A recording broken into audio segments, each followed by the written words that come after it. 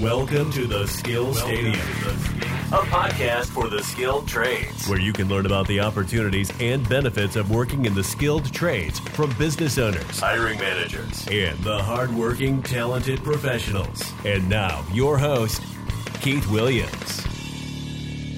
Hello, this is Keith Williams with the Skill Stadium podcast. Another episode today. And today you are going to learn about the welding profession, and you're going to learn about a certain trade school in Georgia and what they are doing to ensure that their students get the necessary skills in less than a year to get the most important thing is to get a job, good paying jobs as a welder. My guest today is the founder of Georgia Trade School. He currently serves on the Gulf States Shipboard Consortium Board. He also serves on the Georgia Non-Public Post-Secondary Education Commission. He also serves as the Fabricators and Manufacturers Association Education Council. He grew up in Mobile, Alabama, moved to Atlanta when his parents were transferred to the city due to work. He attended the Providence Christian Academy High School in Lilburn, Georgia. That's a suburb of Atlanta, and attended Oglethorpe University. He started his career in corporate America for an international staffing company and was fired from 2 corporate jobs before starting Georgia Trade School. Georgia Trade School has won 5 consecutive Cobb County Chamber Top 25 Small Businesses of the Year. That's a big deal, folks. And during his free time, he enjoys spending time with his daughter, playing tennis, watching sports, and attending live music. He's a single dad. Please welcome Ryan Blythe. Ryan, how are you this morning? I'm great, Keith. Thank you for having us. It's an honor to be on your podcast. And I want to also thank you for having our recruiting director, Sydney Hensley, on your podcast a few months ago. Oh, my pleasure. Sydney did a great job, and I'm sure you will too. I love the work that you guys are doing. Ryan, one of the things I wanted to just start off on is that, you're a single dad, so you're busy. Yeah, and I'm a son and I have a daughter. So the first thing that kind of jumps through my head as I look at all these boards that you're involved in, and I know that being a parent is important to you because we know that we get one shot to raise our kid. How do you balance it all? Yes, I'm working a lot at 3 a.m. I get it. I have pretty much dedicated my afternoons to my daughter since she got to the point of, going to school. So kindergarten age, she's now in 2nd grade. So the last 3 years, I try to be available from, like 3 to 7 in the afternoons for her after school activities. And, the work will get done. It may not get done on a traditional 9 to 5 schedule, but it will get done. No, I hear you. And like I said, and I know you get it, you have one opportunity to raise your daughter. You can fix whatever work you have to do can get fixed. So you'll fix it. Yeah, my father was an engineer with General Electric, and in the 80s, those guys traveled like constantly. Yes. So, while I'm certainly grateful for everything he did to put food on the table and get 6 kids through college, he was going like 200 days a year. Yes. In those peak years when I was my daughter's age. So I'm trying to be home more. That's something that's real important to me. No, I understand. At the end of the day, it taps into values. And, I think your dad also grew up in a generation where you didn't have the ability to work from home. Right. So, the pandemic has really gotten families pretty close or maybe pushed them away. Depends. Yeah. And I don't want to get ahead of ourselves here on the podcast, but I actually started working from home before the pandemic. Oh, okay. About 3 years ago, when I dropped having a daily operational role with Georgia Trade School, I built a home office. And that was one of the best decisions I ever made. Yes. No, that's smart. I mean, it's you reprioritize. And I imagine just your daughter being in the 2nd grade, at that point, you were probably realizing, okay, I want to be around. So, you made adjustments, which is. Absolutely. And, I can still go up to Georgia Trade School, which is in Ackworth, Georgia, which is a suburb of Atlanta for the listeners who may not be aware. But, we have some of the worst traffic in the country. Oh, yes. So I live in Smyrna and have my home office here, much closer to the city, much closer to the airport. It's just a convenience factor. Yep. I'm very familiar. And for folks who are not too familiar with Atlanta, going from Smyrna up 75 at certain times can be brutal. So, it's not the 405 in LA, but it's close. Yeah. So Ryan, tell me, Why did, of all the professions, why did you choose welding to open up a welding school? What drew you to that? So you mentioned the two corporate jobs that I had. I wasn't very successful with those. And at 28, I found myself kind of directionless career-wise. I applied to a job that I found on Craigslist, if you can believe that. This was back in 2007. Okay. And a week later, I was hired as the manager of student affairs for a training center in Southwest Atlanta called CIT. And CIT had been around since the mid-'80s. And without going into a lot of detail, it was very old school. The school was 95% of its revenue came from government grants. Okay. So you had a lot of folks that were going through the program. And of course, this is during the Great Recession. We're talking 2008, 2009, 10, 11. A lot of folks that were going through the program that were being told by the government, hey, you have to do this or else, you're not going to get any of your social services that you've come to expect or you need in this, crisis we had economically. So that led to some interesting students. We had some motivated students, but we also had some students that, you would have to chase. Yes. Find out where they were. Why aren't you in school? And the facility was ancient. The building was from the Nixon era. Wow. A lot of the equipment was stuff that Lockheed Martin had generously donated. I think the desk I used could have been a prop on a World War II movie. So, and when I arrived, not really knowing anything about the skilled trades, we had 3 students in the entire program. Wow. So I thought, well, this job maybe will last till Christmas. I started in early December of 2007. I thought, well, the way we're going, it's not going to be long. We got a new owner, a couple more people joined us, and sales went up 400%. Wow. Which is pretty remarkable. But again, it was all artificial because it was government money. Yes. You're on a roller coaster. We had that stimulus in 2009 when Obama became president. And then that money dried up by 2011. And then we went into kind of like a austerity period. But it was cool. It was a good experience for me to sit down there for 4 years and learn about this industry. And I realized from that, it's that Silicon Valley culture, even though the school eventually closed in November of 2011, you learn from failure and you see what the opportunities are. And I thought to myself, if this is done differently, if it's done right, this could be really, really successful, especially the timing. I'm a huge believer in timing. And I think launching a school in 2012, as we were starting to come out of the recession and people were rethinking things like, student loan debt, that was a brilliant, a huge part of our success. I agree. People are becoming more self-aware of education being an investment, which it is, because the end goal is to get work. You have to look at, there's an input, there's an output.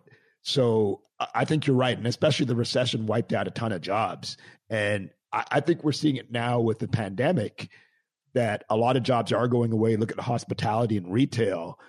And people have to start finding new work. I mean, there's no getting around that, So I agree with you on that 100%. So tell me something. What do you attribute the success of Georgia Trade School? Because, you guys have done really well. You've won a lot of awards. I've been by the school, so I think I know, but please share with us what makes Georgia Trade School successful. Well, I think, you have to go back to kind of the origin of it. The decision I made, and some of these decisions were a little bit controversial at the time. When you look at the overall economy, we're talking 2012 when we launched the school, we were going through a lot of disruption, right? Yes. With the merge of streaming services and ride sharing services. And, it's a new era, if you will. And there's a lot of creativity that comes out of, I think, an event like the Great Recession. I believe that our industry was terrified of attracting students that had a predisposition to college.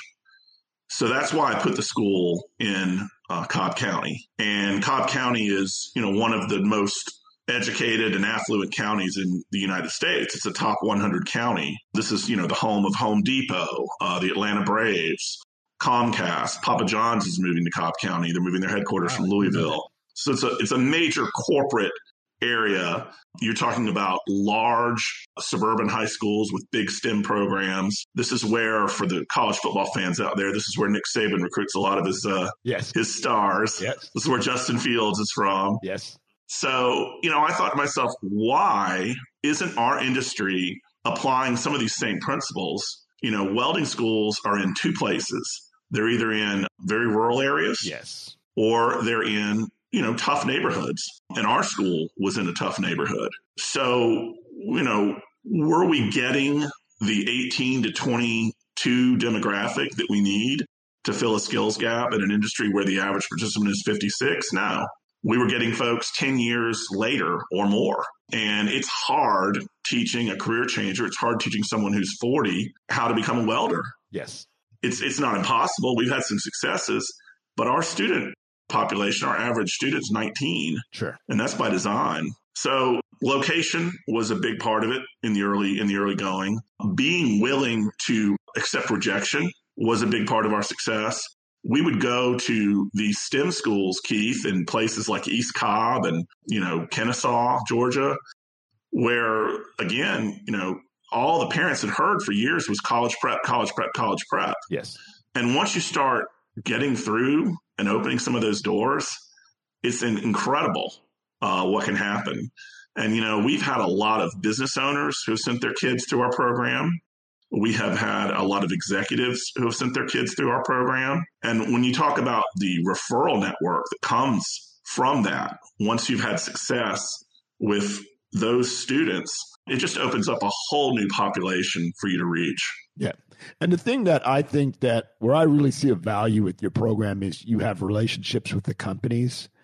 These students can finish your program in less than a year and make a good living wage. And I'm sorry, there are not a lot of jobs that are going to pay what your students make out the gate with just a year of training or so. It's just, right. I don't see it. I don't know where those jobs are, but there's not a lot of places where you can make that type of income after a short period of time. So I do see that there's a lot of value there. And, I've heard just from when I talked to Sydney, there are people getting hired in job offers before they even finish the program. So that's unbelievable. Yeah, I think it's a function of where we are right now. 10,000 boomers retire daily. Yes. And that's probably been accelerated via the pandemic. But, studies going back to the mid-'80s when it comes to post-secondary education, vocational education, the number one factor in selecting a school for both the student and for the parent of a student is outcome. Yes. And I think for far too long, we've had schools, obviously we can get to this later. I serve on the Post-Secondary Education Commission, which kind of regulates private training schools.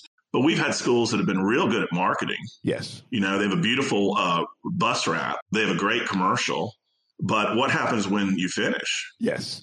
If you don't get a job, then what's the point? Oh, I agree.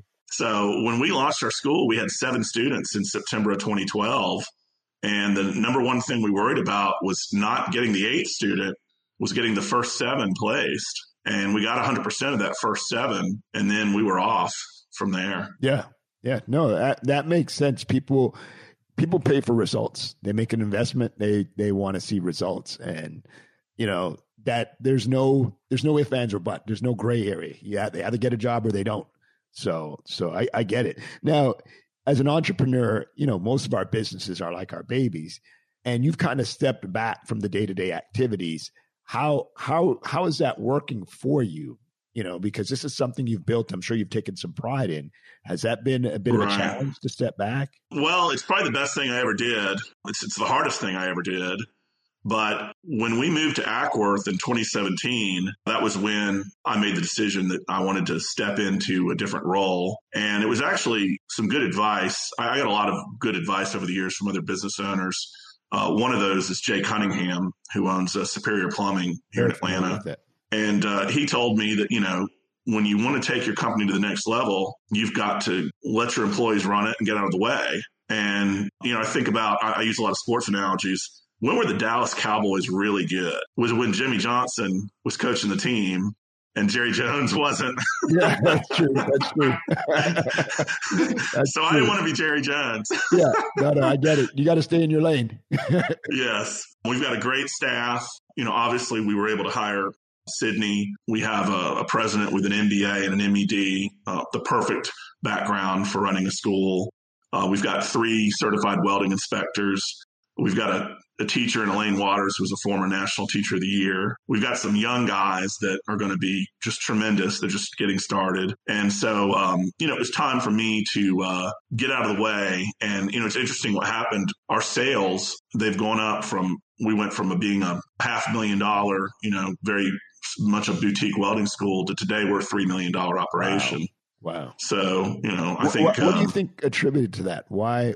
That's a big jump. What do you think happened? Yeah. Well, and part of that was organic growth. Obviously we moved into a larger facility, but I think the last couple of years, you've got people in the right place and you're letting them do their job. When you have motivated employees and a very strong dynamic culture, they're doing a great job teaching these kids.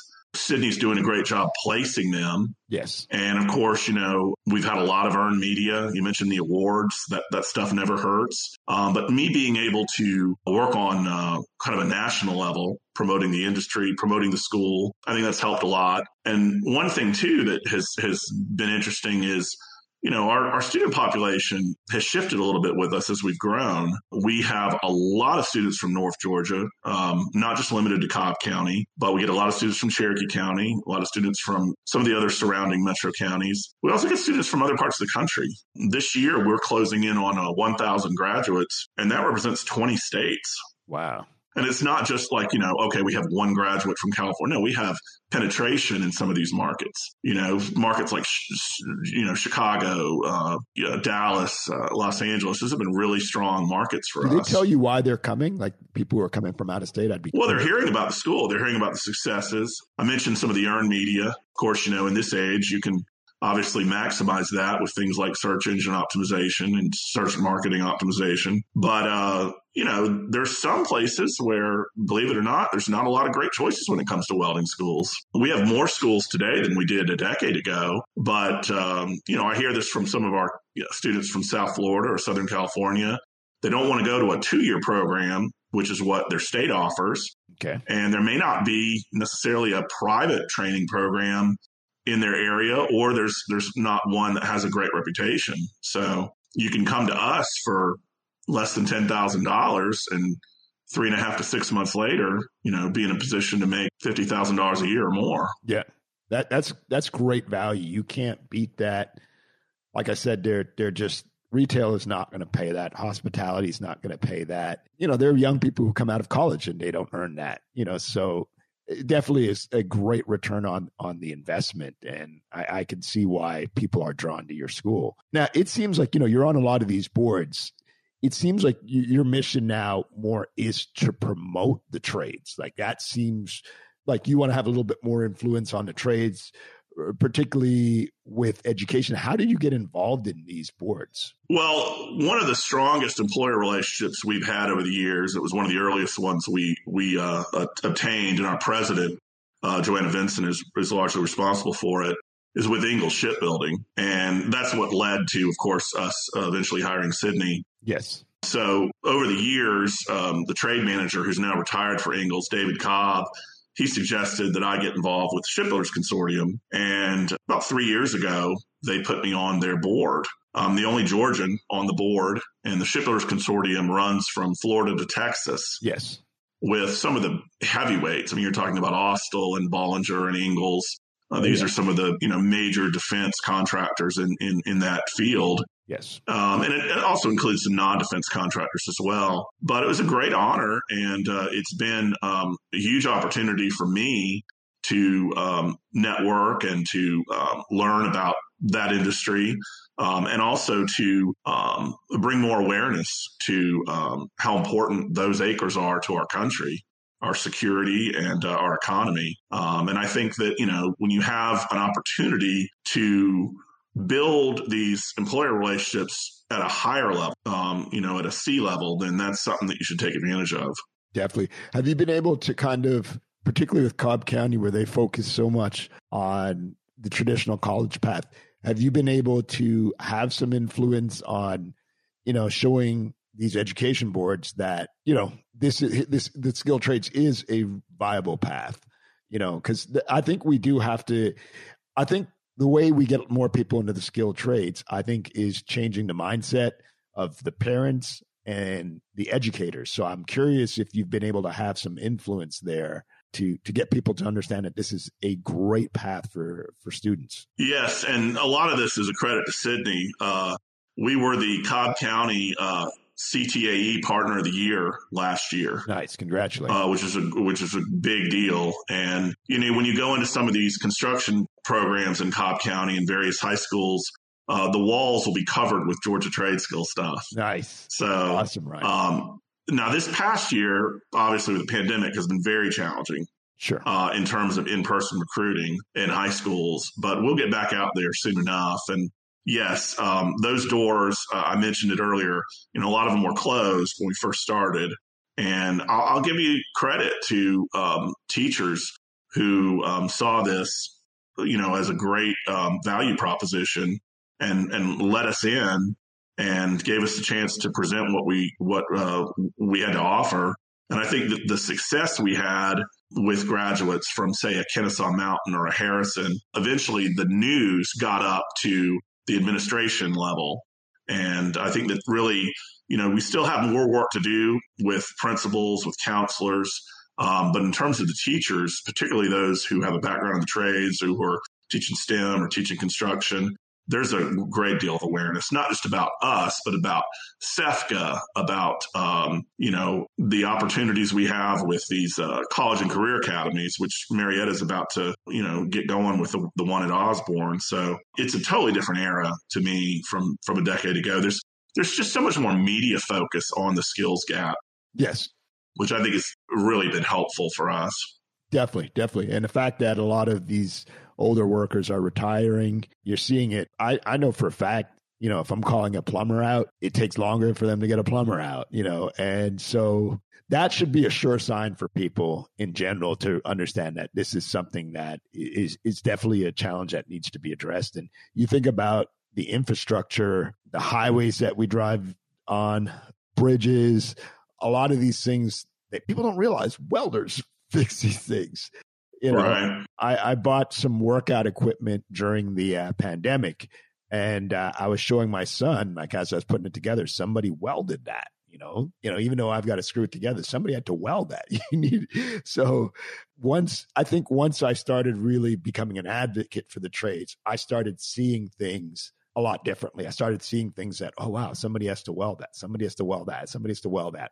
All right, I get it now. I understand why we need more welders. And people don't get it until it hits them, until it impacts them. And like I said, everybody at some point is going to need a plumber or an electrician, or they're going to need a welder to fix a bridge that they have to drive on. None of us are immune from that. So, and I'm deeply concerned about our labor shortage as it relates to an infrastructure bill. I think we need an infrastructure bill. Yes. And I think that it may happen in this new administration. And I think it's a bipartisan thing. But, we did some research in the consortium down on the Gulf Coast, just looking at I-10. Yes. We would need so many workers for that, tens of thousands of workers for a big national infrastructure project. Where do we get them? We take them away from the shipyards. We can't build ships. Yep. So, that's one thing I have a lot of concerns about is, great, let's do an infrastructure program right now. But, where's the labor going to come from? I think you're going to have to up the wages. People are drawn by money, but I think if you're paying people well enough, and as other job opportunities limit, because there are a lot of jobs that are going away that are not coming back, and people still need to work. So at some point, everybody's not going to college. So I think, money motivates people. I mean, people could say it doesn't matter, but it does. Everybody's got to have a roof over their head and food in their belly, and that takes work and it takes money. So if we're going to work hard, you might as well do a job where it's in demand and that pays well. So I think the solution is money. And that's another thing that our industry has got to do a better job of is we can't be afraid of talking about money. Yes. I think that there's some hesitation. You look at the construction industry, for example, some of the construction companies have a very conservative culture. Yes. And they don't want to sound like used car sales, but sometimes it's okay to say, show me the money. Yes. Oh, yeah. And we need to do a much better job of that. Yeah. And I truly believe that young people, that's I've talked to a lot of young people. I'm sure you have. It's one of the first things out of their mouth is, what do you get paid for that? Like, young people are pretty candid these days. They're not afraid to ask that question. Yeah. And I respect I just did a 1,500-page blog on welders' pay.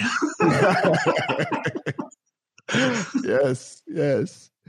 And speaking of industries, we're seeing a lot of retail and hospitality jobs go away. Have you seen an uptick now in students coming to your school as a result of that? Yeah. So April, May, we were closed like everybody else. Sure. And then came back in June. And since then, the pent-up demand's been incredible. And as we talk here in early February, we're sold out until the summer. Wow. All three of our class schedules. We even had WSB come out and did a story on the amount of people that are coming to trade schools since the pandemic. I believe it. It makes sense. Just because your job goes away, people don't go away.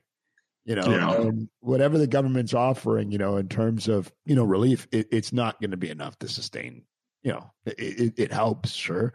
But at some point, people have to start looking for, all right, where's my next job opportunity? So, you guys offer a program in less than a year, you're working. That's I don't know. That's pretty compelling for someone who's been out of work in retail since, I don't know, maybe last couple months, maybe a year. So, I could see why people are flooding your school and coming there for. So, there are a few choices that prospective students can take when it comes to doing a program. I know there are not a lot of welding schools. Tell us why your school is a great choice for students. Well, we focus like a laser on outcome, which we discussed earlier. But when you look at the employer partnerships, we have consistently for the last 9 years had more jobs than graduates.